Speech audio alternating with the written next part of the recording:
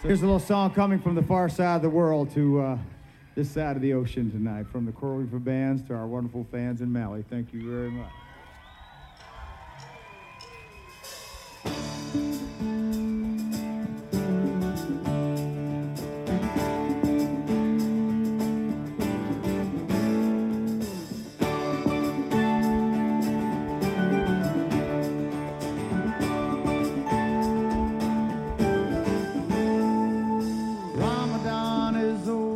The new moon shone to face. I'm halfway around the planet in a most unlikely place, following my song line past bamboo shacks and shops, behind a picnic pack like sardines with bananas piled on top. I ran away from politics, it's too bizarre at home. Away I flew to in the blue, maybe Amsterdam or Rome, awakened by a stewardess in Spain somewhere below. On the threshold of adventure, God, I do love this job so. So while I make my move on that big old game, up and down that Spanish highway, some things girls tease boys and boys tease girls. I'm heading out this morning for the far side of the world.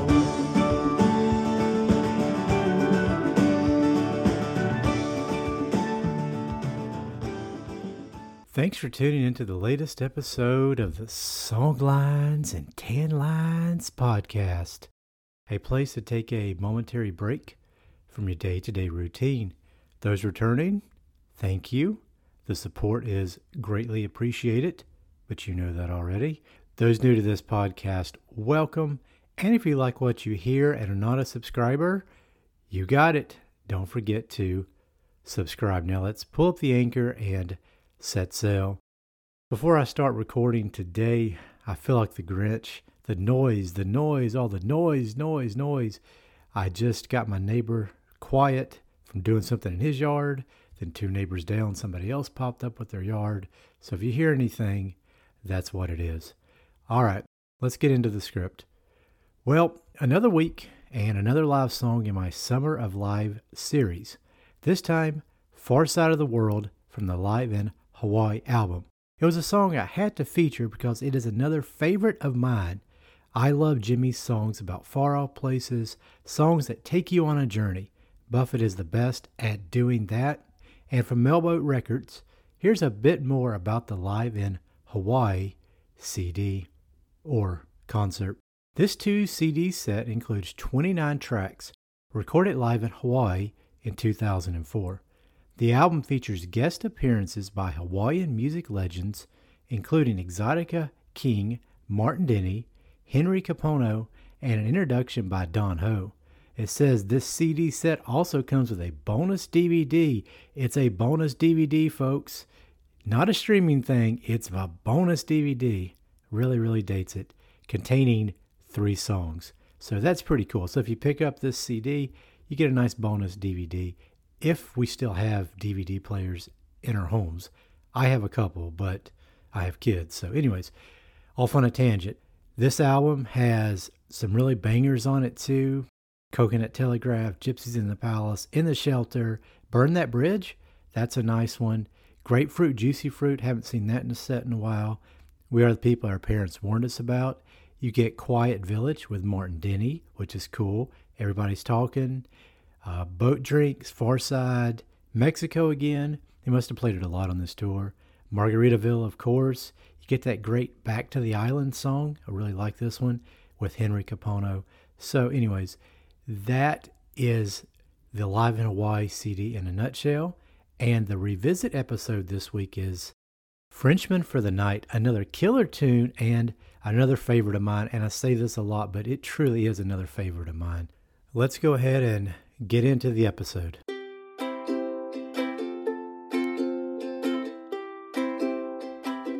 Let's get into Frenchman for the Night, written by Jimmy Buffett and Roger Guth from the album Fruitcakes. Let me first give you a bit of knowledge about 4 things in this song. And my French is rusty. I took classes in high school and college and spent a summer in France once in my life, but I never got fluent. I wasn't driven enough to do it, but I do love the language, and I do enjoy France, and I hope to get back there again someday. Number 1. Jimmy mentions the word arpeggios several times in the song. Do you know what that means? An arpeggios is notes of a chord played in succession, either ascending or descending. Number 2. The line by the Beaujolais doesn't mean sitting beside the Beaujolais. It is the word B-U-Y, not B-Y, because I found out a Beaujolais is a light red or less commonly white Burgundy wine produced in the Beaujolais district of southeastern France. Number 3. Jimmy says this in the song, C'est une nuit blanche, and I found out it is a reference to an all-night festival focusing on art in Paris, and it is a gigantic party with music, events, and things like that. Number 4. La Vie en Rose, which literally means life in pink, is the signature song of popular singer Edith Piaf, written in 1945, just a year before Jimmy was born. The song, La Vie en Rose, was popularized in 1946 and released as a single in 1947. Thanks Wikipedia for that information. And here is that beautiful song.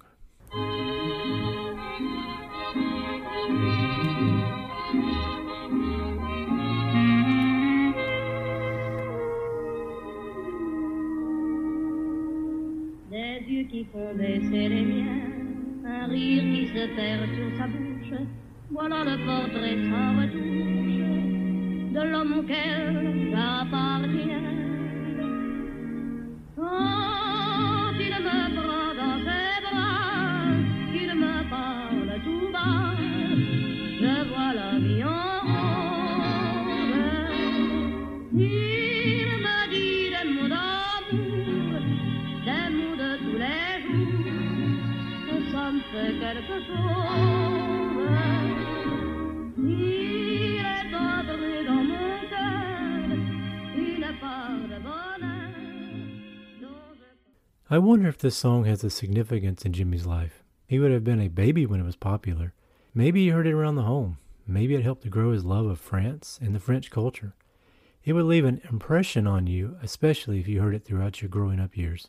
Let's now settle in on a beach and listen to the music coming from a driftwood castle.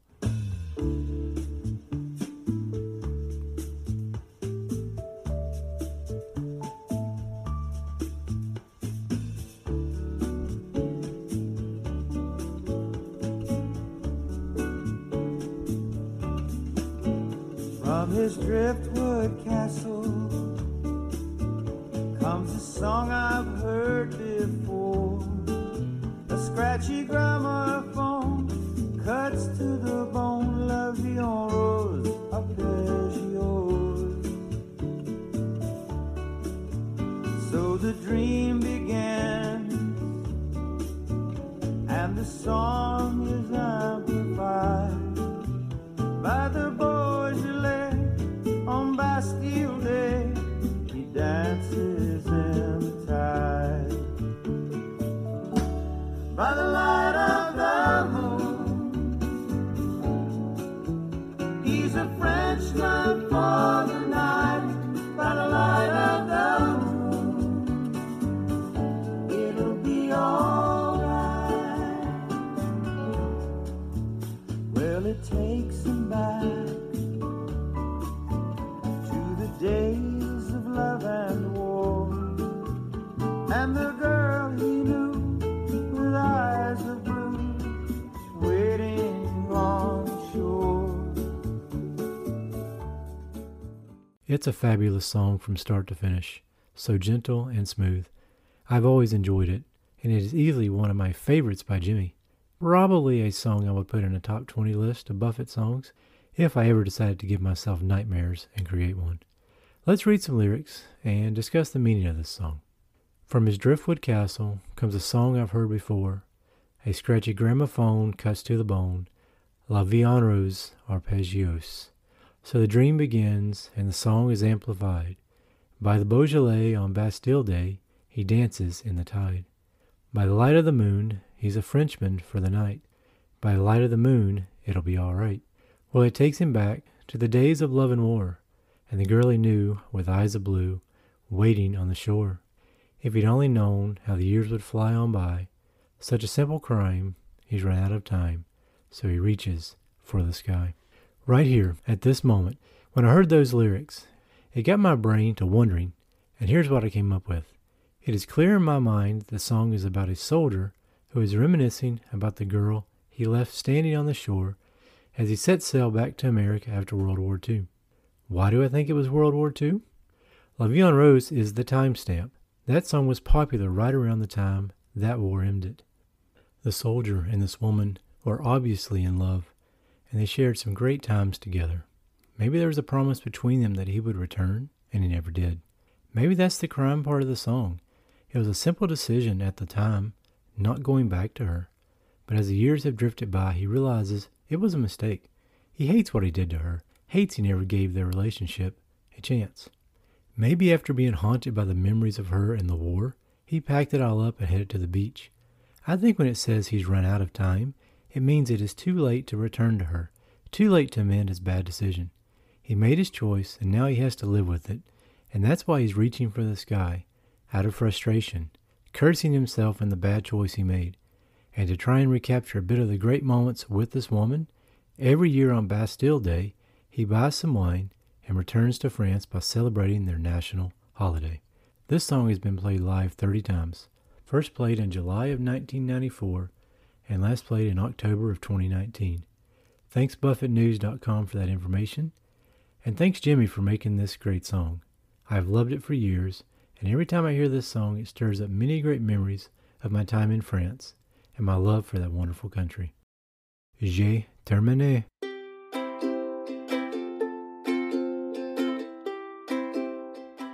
Let me drop anchor here and close out the episode.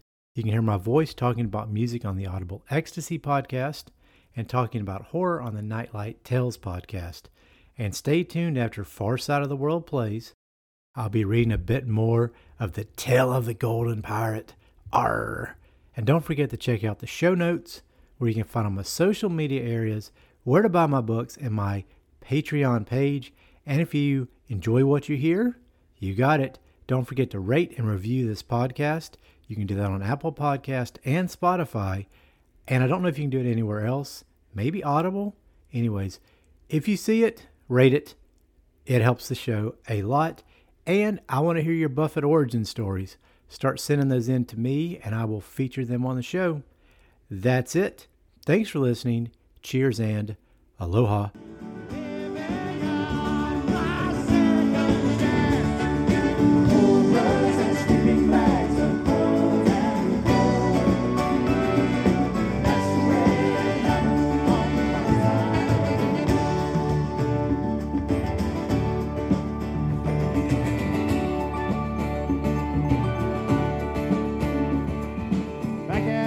It's afternoon, 6,000 miles away.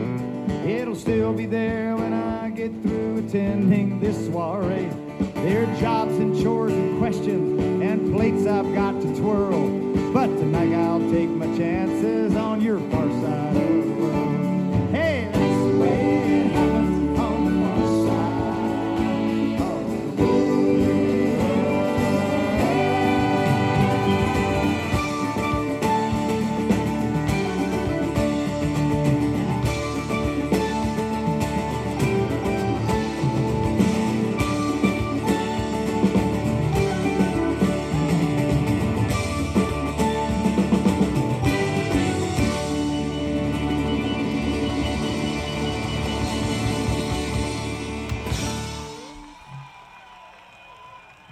Thank you.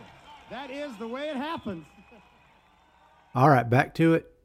You can find this story in ebook and paperback on Amazon and on my Patreon page for $1. Let's go. I'm sorry to hear that. I'll manage. You always do. Vicky seemed to be getting to the point where she wanted off the phone. Why did you call her, Parson? Why did you dredge up those old memories today? Why put yourself back into the hell you went through years ago? He couldn't answer it. I'm sorry I called. I know you have a life and all that. It's okay, Parson. It's all gasoline under the bridge. Sure. Parson tried to find a way to close it. He was in the gray area of phone calls when you realize you shouldn't have called, but there's no way out of it. Is there something troubling you? Are you dying? No, it's nothing like that. She's good, Parson thought.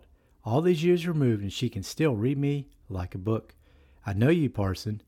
Right, of course, you always knew.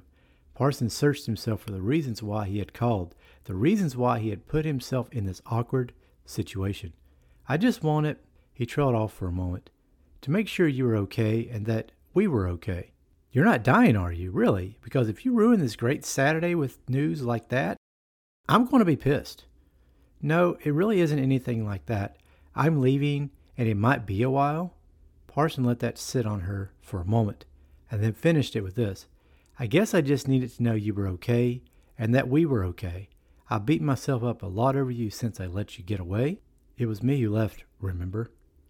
Parson ignored her and continued. He knew the who, what, when, where, and why of their breakup, but this woman was an important part to his life, and he needed official closure. And before I leave, I just wanted to talk to you one last time.